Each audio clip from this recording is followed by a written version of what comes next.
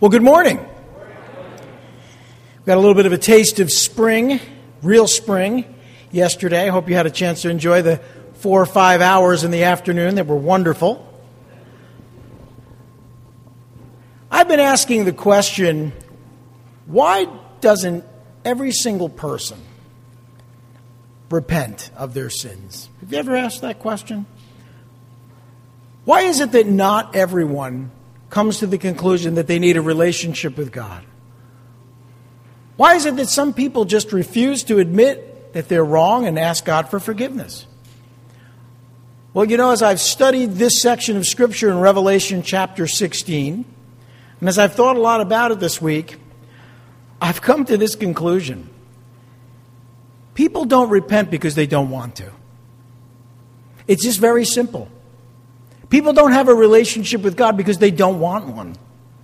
You see, God has given us free will. He's given us the ability to choose. And in giving us the ability to choose, many people choose not to repent, not to have a relationship with God. And sadly, the result of that is that of God's judgment. So what we're going to see here in chapter 16, starting this week, is the result.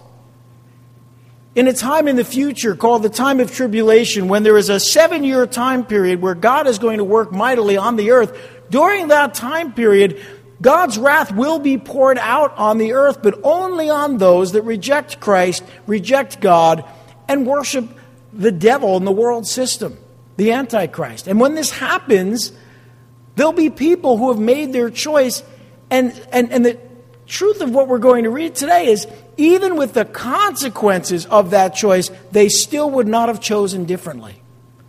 That is a very difficult truth to absorb, but it's still true. Jesus told us that many were called, but few were chosen.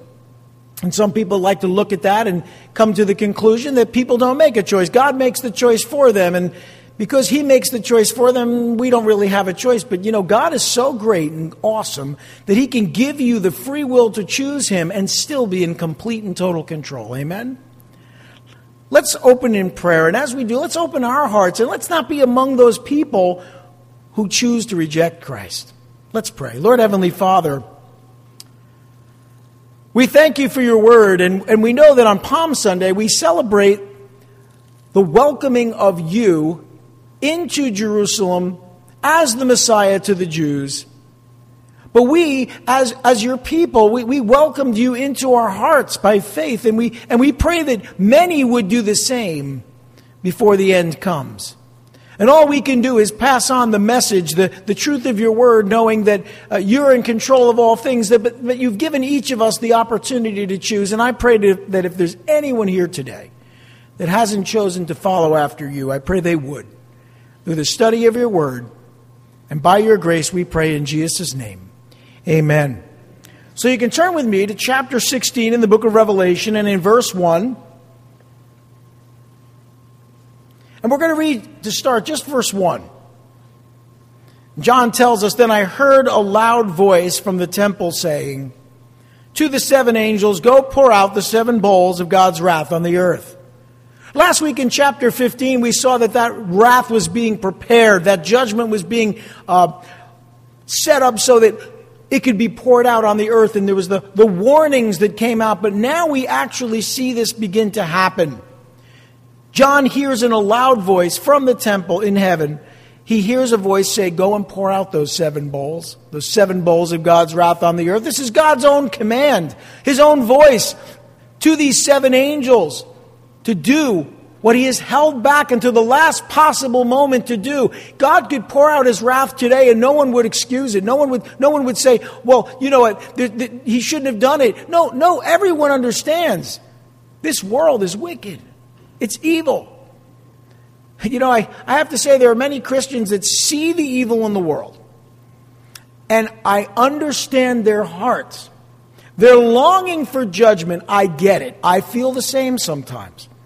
But they have a tendency to only look at the evil and God's coming judgment and not look at the heart of God for His people. Now, if God didn't love the world, He wouldn't have sent Jesus, His only begotten Son, that whosoever should believe in Him should not perish but have everlasting life. If God wanted to bring judgment right now, and he could justify that, and it would be just to bring judgment now for him to do that. But as we saw last week, he's not willing that any should perish, but that all should come to repentance. If God is holding his judgment back to the last possible minute so that people might have the choice to choose him and be saved, why do we get so fixated on God's judgment? Well, because we want those bad guys to get it. We want to be vindicated. We want there to be consequences for people that abuse little children or mutilate them. We want there to be consequences for people that promote evil in this world and harm others. And it's right to feel that way. But many Christians are starting to become very dark. And they look at the world and they see no good in it. And as long as God is working in the world, there is good in the world. Amen? And as long as there are Christians and those that love God working, there's good in the world. Christ is working because the Holy Spirit is here within his people, working mightily on our behalf. So I'm not here to paint a rosy picture and tell you everything's okay and it's all good and no one needs to get excited about it. But I'm also going to say when you put out YouTube videos and you start promoting this doom and gloom gospel, any minute now, all those people are going to get it and you're all going to die. When that's your message, you've lost purpose. You are no longer a minister of the gospel. When your whole message is criticizing others and finding fault with everyone, you've gone to the dark side. And I want to stress this morning, we're going to talk about some very dark things, but remember this, those dark things haven't happened yet. Why is that? Because God is not willing that any should perish, but that all should come to repentance. And yet many will choose to reject him. And still he patiently waits. The scripture, he describes himself to Moses in the scripture as abounding in mercy, long-suffering, filled with compassion and grace. So that's the God I serve. That's the God you serve. That's the God we preach. It's not a God of just justice and judgment, but of mercy and grace. And so here's what we see. We do know that there are cataclysmic judgments that will come on the earth. When time has run out and people have been given the choice, and those that have chosen him are secure in his presence, and those that continue to reject him, at that point judgment will finally come, again at the last possible moment. When judgment comes, this is sort of a continuation of the cataclysmic judgments that began after the opening of the sixth seal that we talked about back in chapter 6. We're now in chapter 16. So we've talked about some of these things already.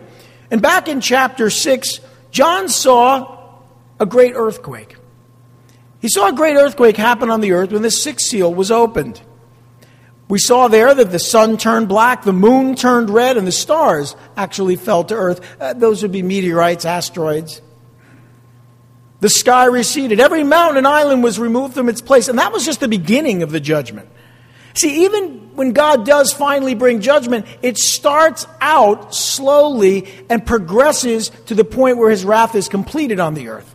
It's not a one-time, one moment, I am, you were. It isn't that kind of experience. It's a process. Why is it a process? Because God is merciful.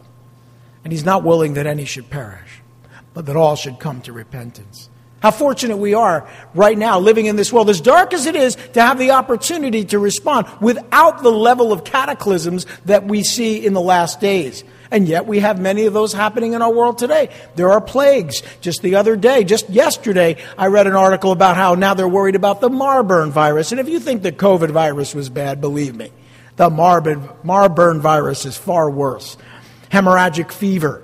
You want to stay up all night worrying than read about the Marburn or the Ebola viruses. It's funny how the news is so good at talking about those things. Doom and gloom all the time. I see the wars happening in Europe. I see the things that are happening in our world. And if your attitude, or the banking problems, or all the things that are going wrong, and if you're always talking about that negativity, do me a favor, man, stay away from me. I got the news if I want to be depressed. How about you come up to me and encourage me in my faith? Tell me God is good. Can you tell me God is good? Is God good? Amen. We need to get to a place as Christians where we're not the bummer in the room.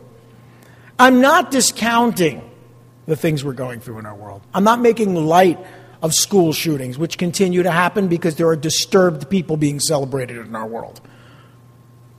Regardless of their supposed gender or biological sex, there are people in our world that need help. And instead of helping them, we're hurting them and making them worse.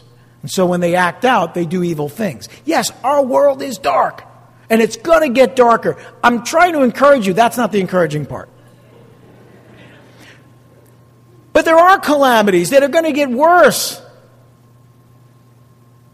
All of these, the summation of 7 trumpets, and now we see 7 bowls, and the 7 trumpets were like judgment light. And now you got these 7 bowls, which are like the completion of God's wrath on the earth. We saw natural conditions, or nuclear weapons may have caused some of these changes that were described for us in Revelation chapters 8 through 9. Even in chapters 15 and 16, we see these things. Earthquakes are talked about a lot, and they seem to bring about most of the other calamities on the earth. We've seen quite an increase in earthquakes, but there's always been earthquakes. But sadly, lots of people perish in earthquakes. Volcanic fallout. That can obscure the sun and filter the reflection of the moon's surface and change the colors of the sun and the moon. And that, we think, is what's talked about there. Meteors, meteorites, asteroids, comets, those things can hit the earth. In fact, every other month I hear some story from NASA. Oh, there's an asteroid. It's passing between the moon and the earth. There's a lot of distance between the moon and the earth, but that's pretty close. I would say, if it's passing outside the orbit of the moon, I'm not too worried about it. But you look at the moon, it's filled with craters, right? You look at our earth, there's places where asteroids have hit before. You know what encourages me? That doesn't happen like every day. People say, oh, you see, yeah, but do you also see that God is protecting us now? That it doesn't happen every other day? But you listen to NASA, you think it's going to happen tomorrow.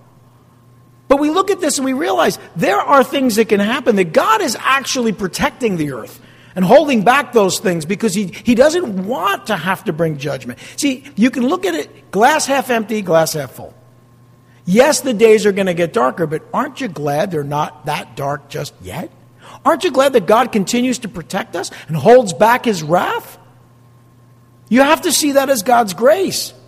Oh, the atmosphere would be obscured and destroyed by things like volcanic and meteoric fallout. And those days will come, but that day isn't today, thank goodness. I read the news this morning to see how the winds would be in our area. Unfortunately, around here we have gusts of about 30, pretty strong. I did comb my hair before I came to church. I don't know what it looks like now, but you're supposed to tell me it looks fine, but that's okay. All I know is that when I read the news, the first time it said, in the Northeast, tornadoes and, 70-mile-an-hour gusts, I thought, whoa, what's going on? And I realized in our area that's not the case. But in some parts of the Northeast, in Delaware, they had a tornado. These things happen. But what happens when they happen at such a rate and with such frequency that there's no escaping them? I've often thought, what if I'm at church and a tornado, hits my house or my car? I have insurance for that. I'm not going to worry about it, do the best I can. I'm not going to drive into one. But at a certain point, you have to trust God. Can I hear an amen? And is God good? All the time. So here's the thing. You can be encouraged. Even though I'm talking about some pretty dark things, even though the Scripture describes judgment, even though the things we see happening in the last days describe massive geological and topographical changes to the earth, God is still in control. The fact that it's not happening now and it hasn't happened yet shows God's grace and mercy. Now, John once again saw these 7 angels, 7 messengers. They have the 7 last plagues that when they're finally poured out, God's wrath will be completed on the earth. There will not be more wrath poured out. That will be it. And then the Lord will come again and set this world right. And that I'm looking forward to. These plagues are designed to dramatically affect mankind and remind mankind of God's blessings through his wonderful creation. See, we're in a place now where the world is worshiping the creation and not the creator. I have some good friends that look at life, and when things go well, they say, the universe smiled on us. When things are sort of coincidental, they'll be like, the universe. The universe is a terrible place. I just read another article. See, I read too much news. I don't watch the news anymore. But I do read it. That apparently there's this black hole now sending some energy toward us from another galaxy. But don't worry, I think it was 565 million light years away, so I'm not worried about it. But they had to tell me that with my coffee yesterday morning. I'm worried about, am I going to get to finish this cup of coffee or am I going to die?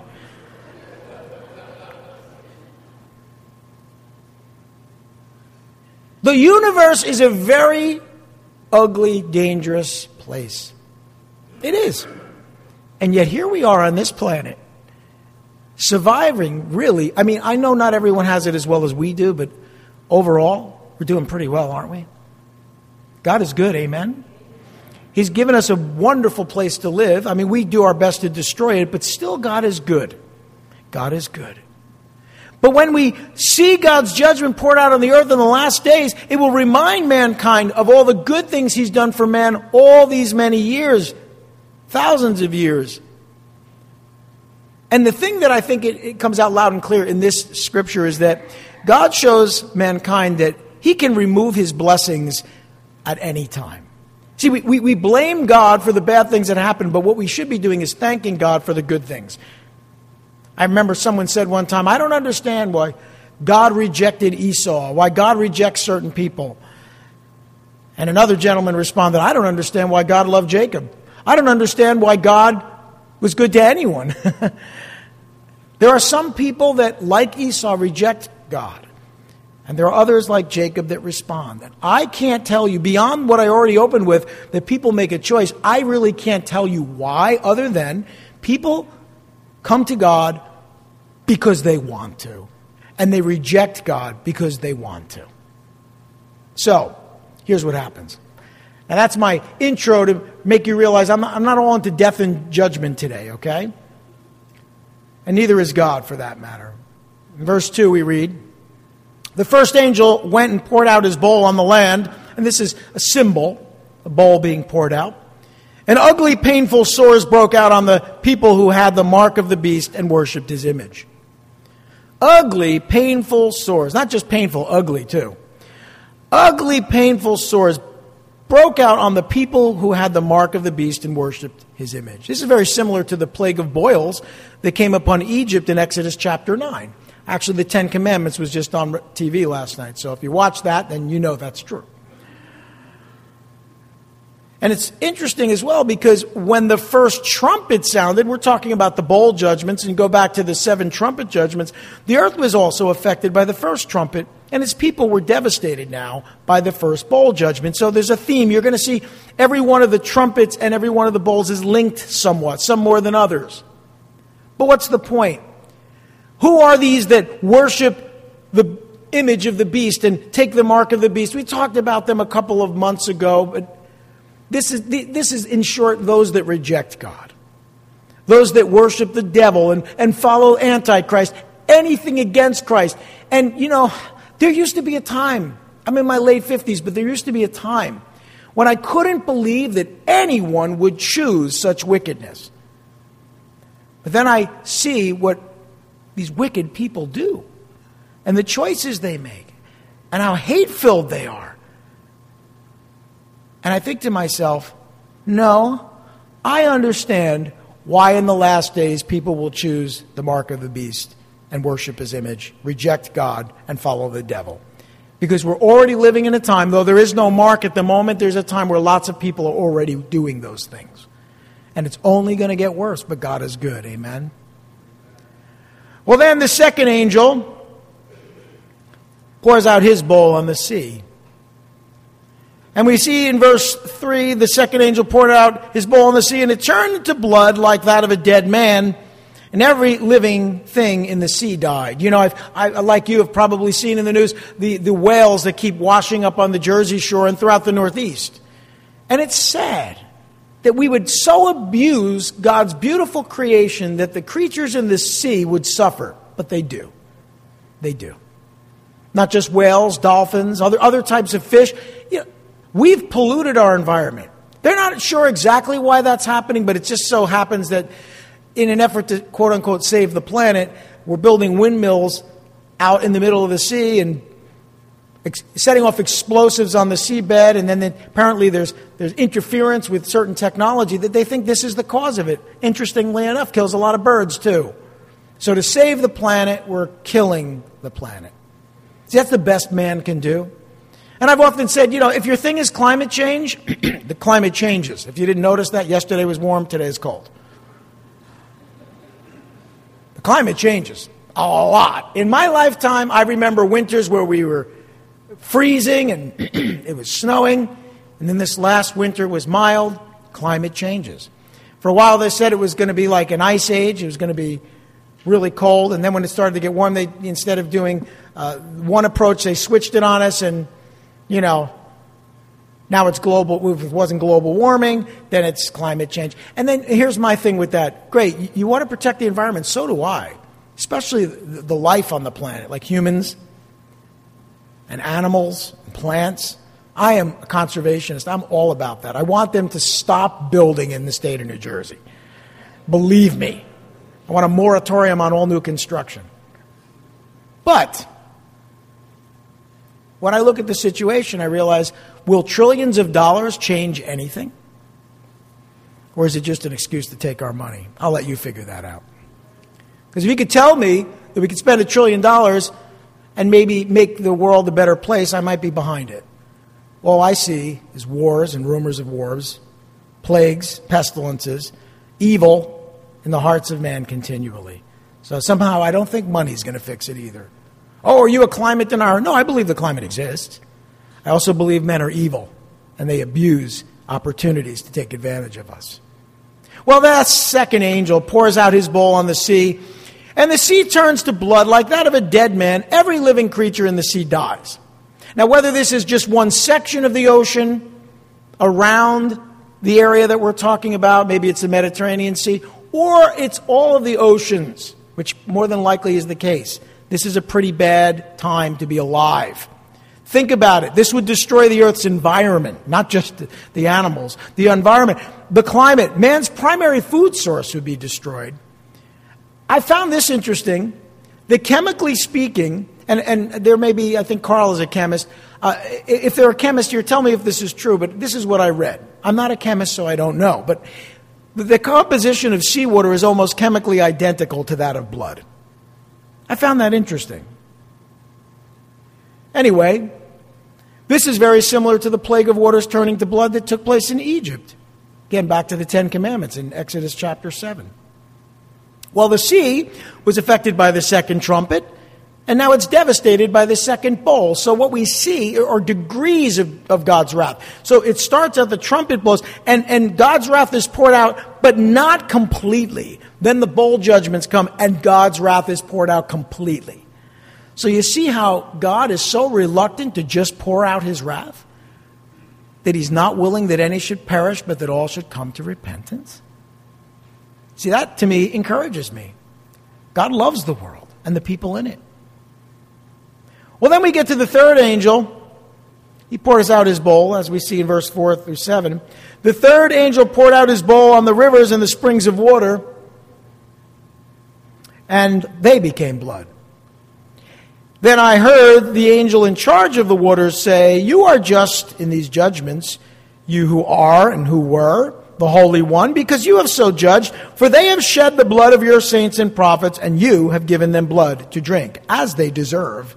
And I heard the altar, or that is those under the altar, respond, "Yes, Lord God Almighty, true and just are your judgments." You see, God is not longing to judge the earth, but when he does, there'll be no one that can say, well, God's really being unfair. In fact, you don't want fair, because God is so much better than fair with us. He's gracious. Gracious. So the rivers and the springs become blood. So not just the seawater, but we have the fresh water. Man's fresh water supply, his remaining food resources. You see what God is doing? He's pulling back his blessings step by step with the hope that those that are seeing this will recognize that God is in control and cry out to God and repent. Now, mankind wouldn't last more than a few days without fresh water. By the way, this is also similar to the plague of the waters turning to blood that we talked about with the sea that took place in the book of Exodus. Now, the springs of water were also affected by the third trumpet. They were devastated here by the third bowl judgment. And then John hears the angel in charge of the waters declare that God is just in his judgment. So as bad as this looks, as severe as it might appear, God is only being just in bringing about these judgments in the last days. By the way, again, not today. He described God's judgments on the earth as just, and he called him, this angel, he called him Jehovah. By saying he who was and he who is and he who is to come, that's really referring to the name of God, Jehovah, or the great I am.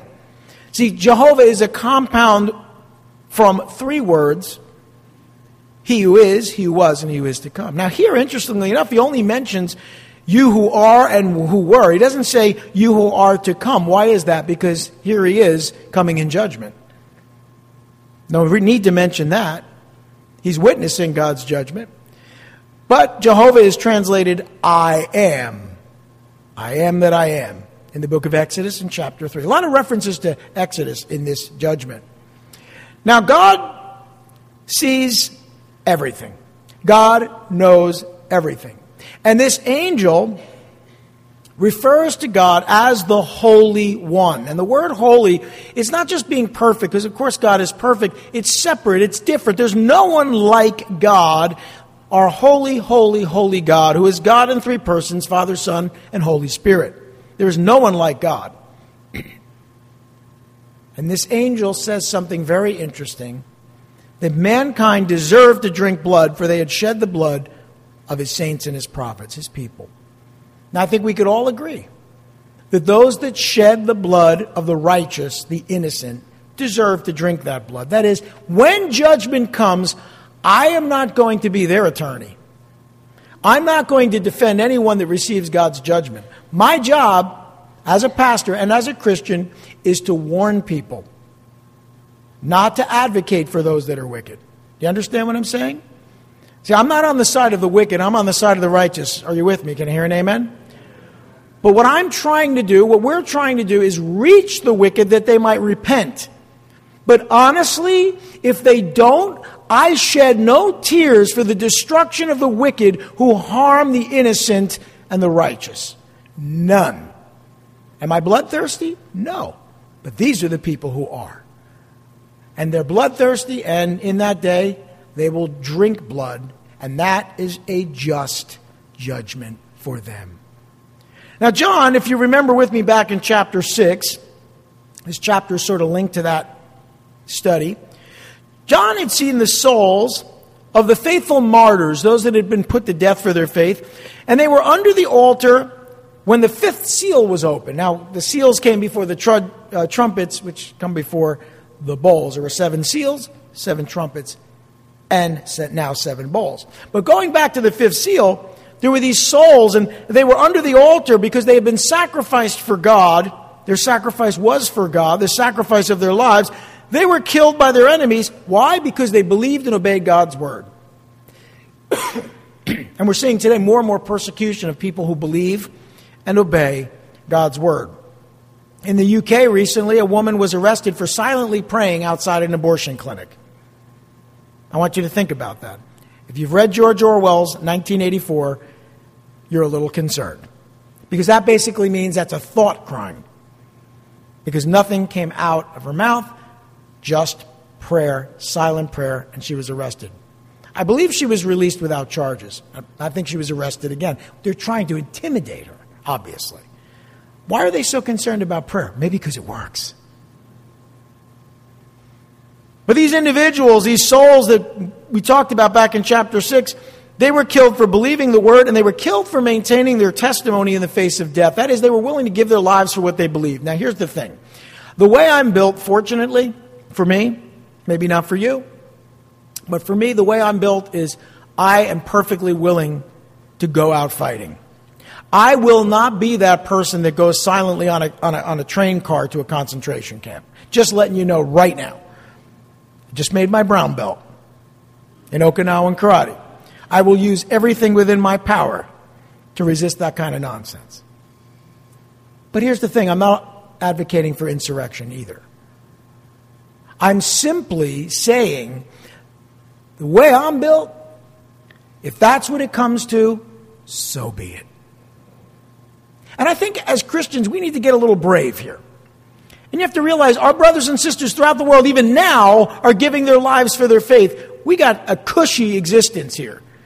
As bad as things are getting, it's still nowhere near what it must be like to be a Christian in North Korea, or just a citizen of North Korea, or in China, or Saudi Arabia, or other parts of the world like Iran, or Sudan. See, what I want you to understand is, God, I think over the last couple of years has been sort of weeding out, culling out those that really aren't Christians or really just kind of just showing up and faking it. And what we're left with is a group of people, hopefully a group of people who are truly, honestly loving God and serving Him and even willing to give their lives for the truth. Amen? So the way I'm built, I'm not really worried about that. It's not something I stay up night worrying about. I don't want it to happen, but I'll tell you what. Hey, there's simply no other option. I am not going to just get in line and do what I'm told. It's just never going to happen, not with me. So, when we look at the martyrs, we realize John had heard these martyrs. They called out to God for Him to judge their murderers and avenge their blood. And you can understand why. John saw these martyrs. They were given a white robe. They were told to wait a little while longer for their fellow servants who would also be killed. So the martyrs before the tribulation are crying out for God's judgment, and God says, not yet. There are more martyrs. And then when those martyrs give their lives, after that, the judgment will come, and that's what we're reading about. By the way, the white robes that are given are symbols of Christ's righteousness, imputed or given to His people, to all of His redeemed.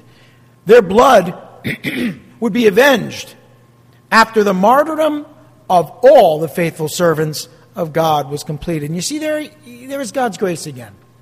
God doesn't just judge when or bring His judgment when one group of people are martyred.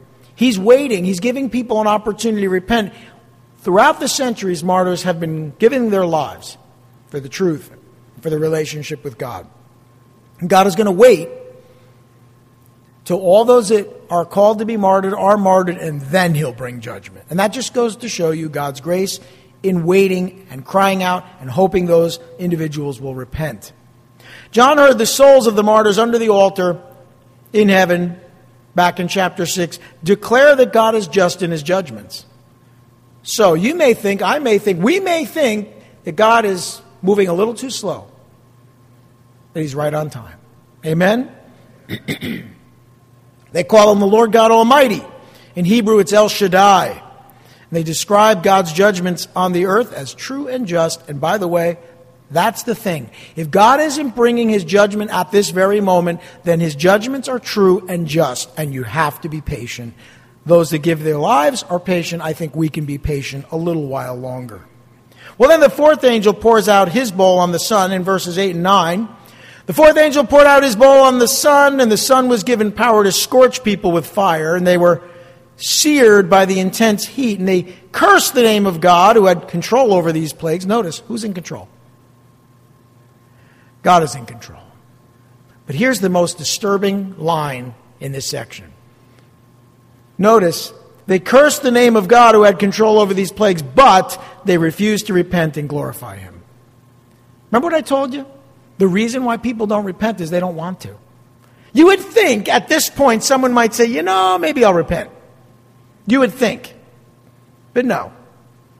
The sun was given the power to scorch people with fire as they're seared by the intense heat. This, of course, would destroy the earth's environment, its climate. Talk about global warming. The climate, mankind would all suffer. Mankind would be forced to take refuge in caves and underground shelters. And they cursed the name of God who had control over these things and these plagues, but still refused to repent and glorify Him. Now, understand, those that reject God simply don't want to repent. Those that spend eternity in hell probably, and this is going to sound a little severe, probably wouldn't leave even if they had the chance. What? These people are living through hell and they won't repent. See, what I'm beginning to understand is those that will spend an eternity in hell, they're choosing to go there. They're choosing to be there. It isn't like bait and switch where someone tells them, oh, it's timeshare. You're going to buy this condo and you're going to get to use it. It's going to be great. And then when you go to use it, you never really get to it. There's no bait and switch here. God is very clear as to what is going to happen, and people still choose to reject him. So I can only surmise that people truly want to go to hell. They do. What other conclusion can I come to? Now the heavens were affected by the fourth trumpet, and the sun was now devastated by the fourth bowl judgment. So that theme continues of the trumpets being linked to the bowls. I want to just cover one last of these bowls, and then we'll pick it up after Easter. Next week we'll be studying something specific to Easter. But as I look at this fifth bowl in verses 10 and 11, the fifth angel poured out his bowl on the throne of the beast, and his kingdom was plunged into darkness, and men gnawed their tongues in agony and cursed the God of heaven because of their pains and their sores. So notice the pains and the sores, the darkness, all of the devastation. But they refused to repent of what they had done. Again, we're told. That's a second time. That kind of reinforces my point. The kingdom of Satan on earth, the darkness, is going to be plunged into darkness. Men are going to gnaw their tongues in agony. And they still have an opportunity to repent. And they don't. Of course, this is similar to the plague of darkness upon the enemy's throne in Egypt back in Exodus 10. So these plagues are very similar. They've been addressed before in our studies in the Bible. And the fifth trumpet brought spiritual darkness and torment. Now the fifth bowl brings judgment and darkness as well. And they curse the God of heaven. How is it God's fault? It's the consequences of their actions, but yet now it's God's fault? They blame God for their pains and their sores. Some people have suggested that the mark that they receive actually causes the pains and the sores. I don't know that that's true. But they still refuse to repent for what they've done. Again, I'm going to say this again. Those that reject God simply don't want to repent of their sins. They don't. They choose not to. So that person you're praying for that hasn't repented, hasn't come to Christ, it's because they don't want to. They don't want to. So, see, what's the hope? Well, you pray that they'll want to. But if God isn't going to violate their free will, I can't. I certainly cannot. If you invite your family member to Easter and they say, no, I don't want to come, I hate God, I don't believe in God, then they've made their choice. Now, I'm not saying you give up on them. You can pray that they'll change their heart. God continues to give them opportunity. But please understand something. They've made their choice. You've made yours if you believe in Christ today. And those that spend eternity in hell probably wouldn't leave even if they had the chance. But that's something we don't need to worry about because we've given our hearts to Jesus Christ. Amen? And all we've said is we're worthy of hell. We deserve the judgment that we're reading about today, but we're not going to receive it because Christ took upon himself the judgment that we deserved. See, we look at that situation. God has given us eyes to see, but hearts to understand. But we've also exercised our will by saying, I think I want out of God's judgment. I think what you say in your word, God, is true. I'm a sinner, and I've sinned against you in thought, word, and deed by the things I've done and left undone. My sin is ever present with me. I've sinned against you. I'm guilty, and I confess that. And I acknowledge that Jesus died on the cross, not so that we can make movies about his dying on the cross, or have a celebration of his death and resurrection once a year. He died on the cross because if he didn't die on the cross, even if we wanted to repent, we couldn't. There would be no hope, and there'd be no heaven. There'd be only hell. But because he died on the cross for our sins, and just as importantly, as we're about to celebrate next week, rose again on the third day. Amen? He gives us salvation through his blood and resurrection through the empty tomb. And then he ascended into heaven where to this day he makes intercession, ever lives to make intercession on our behalf. That is, he's praying that you're listening to these words and you're not like these fools who choose judgment and hell, if you haven't chosen Christ yet. He's praying for you to respond to the gospel. Finally, he says he's coming again to judge the living and the dead. And many people say, well, where is God? And they don't realize by saying that they're discounting the mercy and the patience of God who waits for you to respond. We're about to receive communion. And this is going to be real easy for those of you who haven't chosen Christ yet, because here's the truth. We're glad you're here today. Some of you are visiting. We're really glad to have you with us. But if you come to the table and in your heart you say, I'm going to receive the bread which represents Christ's body broken for me, and I'm going to receive the cup which represents Christ's blood shed for me, by that simple act of faith in your heart, it's not about these elements. It's about what they represent. You are saved. Can I hear an amen? Spared the judgment of God. Oh, is it magic? No, it's not magic. God sent his son, Jesus, to die on the cross for your sins. And if you by faith believe that, and to as many as received him, to those that believed on his name, he gave them the right to be called the children of God, the sons and the daughters of God. See, it's your choice. Oh, all I have to do is choose? Yes. And if you want to go to hell, then all you need to do is not choose. So here's the thing. Ball's in your court. We see the result, the inevitable result of those who are alive on the earth that reject Christ. We'll see in future studies the inevitable result of those that reject Christ for eternity. But here's the truth. We're also going to study the heaven and the paradise that will be experienced for all eternity by those who, like those who come to the table today, choose Christ. Please don't come to the table unless you're choosing Christ. But please come to the table. Please choose Christ. Let's pray. Lord Heavenly Father, thank you for your grace and mercy. And in a chapter filled with so much judgment, you've shown us a wonderful, encouraging message of grace. May we respond to that message of grace by giving our hearts to you. And for those of us who have given our hearts to you already, may we renew that commitment of faith and a commitment to sharing that truth. But may we understand that we can share it all day long, and yet each of us have to make a choice. And there are many that are on the broad road to destruction, but few that choose the narrow way to eternal life. May everyone here today settle their heart before you. And may there be none that leave this place today not sure of where they will spend eternity. We ask these things in the name of Jesus Christ our Savior. Amen.